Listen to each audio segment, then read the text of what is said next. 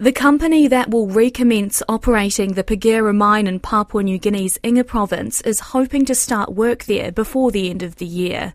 The new Porgera Limited is the result of 2+ years of negotiations between Barrick Gold and the PNG government, which had been seeking a bigger cut.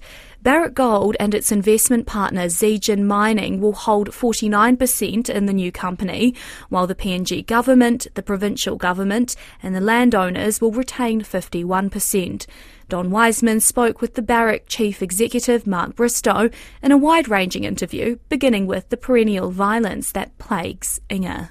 There's tribal fighting, and we've just had another tribal fight this last week. We've kept the hospital alive, we've kept the basic services, some electricity for children to study in the evenings, things like that in the village. But, they keep killing each other. And so that's another part of this restart and I actually had a conversation with the Prime Minister about security. So in recent times, it's been me that's gone there and met with the various local leaders to talk about security. So, it's a complex situation. And the question that I often have for the so-called critics is that we can all run away as international investors from these sort of circumstances. First of all, you run away, you open yourselves up for liability, and particularly if you don't do the job properly and close everything properly as per your closure plan. And secondly, we've already employed 1,000 people. We're going to 3. And right now, some of those people are not they don't fight, and they're not comfortable to come to work. And that's not right. It's not right for a bunch of thugs to prevent people to earn a decent wage. And as you know, the mining industry pays really well compared to anybody else, particularly in Papua New Guinea. And also we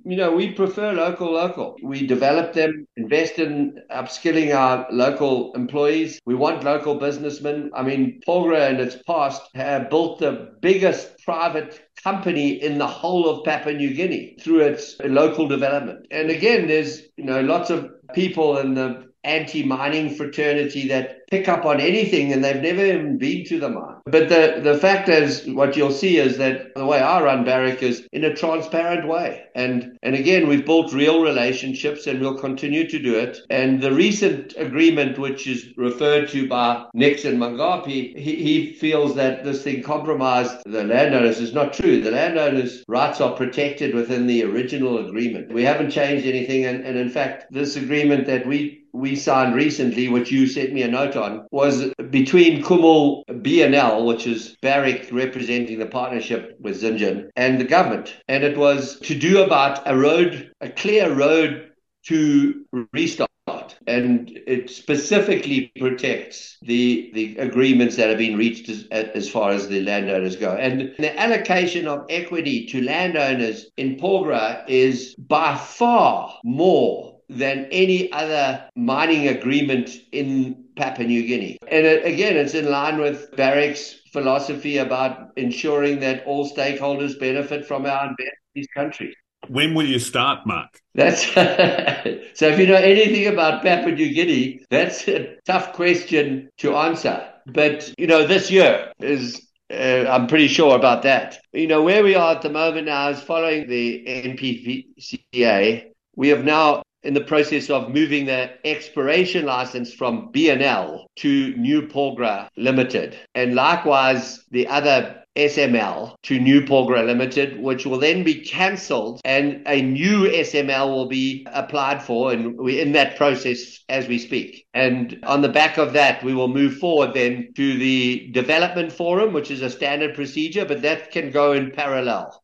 And we are currently engaged with the finalization of the development agreement.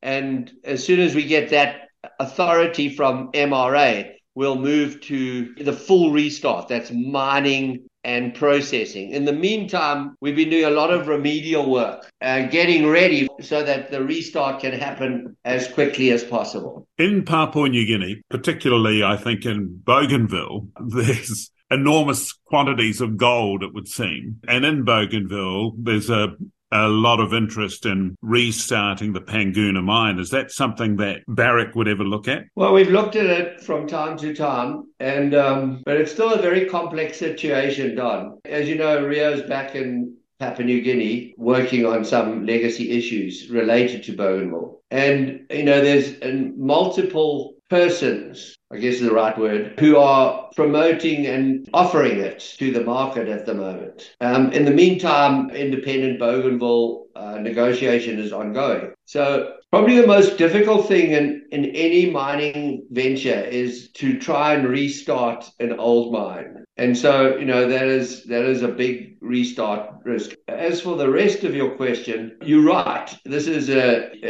very endowed part of the world, particularly the Papuan island, the big one, which goes into, it's shared with Indonesia. And so, of course, our teams, our geologists are looking at opportunities, and we will definitely commit to further exploration and evaluation of other opportunities. But as you can understand, for me, before we do that, it is important that we get Porgera up and running. And so just like we're doing at Porgera, preparing for its future, we're doing the same as far as understanding the opportunities and the geology of the main PNG island, as well as these of various other satellites. The new look Barrick, what are you doing differently in terms of the environmental waste, which is an inevitable part of your operation there? So there are two things to that. First of all, we've had an opportunity, an expensive one, but anyway, an opportunity to evaluate the impact on the rivers. And as you know, we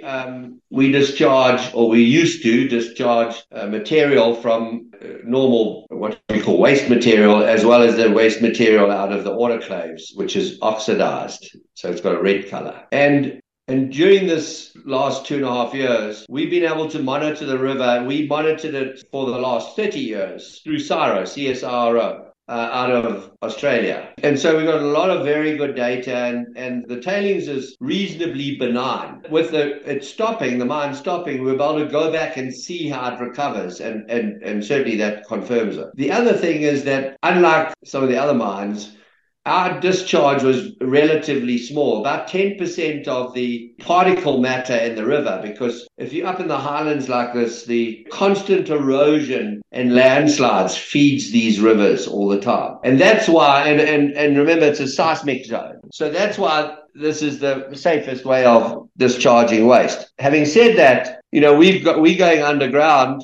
We have gone underground, but the future of Porgera, there's a lot of underground opportunity. Certainly the next 10 years, a significant amount of underground mining. So, and of course, that needs paste backfill, so a cement backfill. So we can put a lot of the material back underground, which is the right place to put it, and it's very safe. And then also we're looking at co-disposal of the autoclave waste in a mixed co-disposal, so along with rock, which we can develop a much more stable storage given the seismic risks in that area. And so that would potentially leave a very small component without any oxidation or anything that we could discharge, in these erodible dumps that find their way into the watercourse. And we have been doing a lot of work on that, and we're quite far advanced. So that's a material improvement if we are able to prove that it's technically capable, which,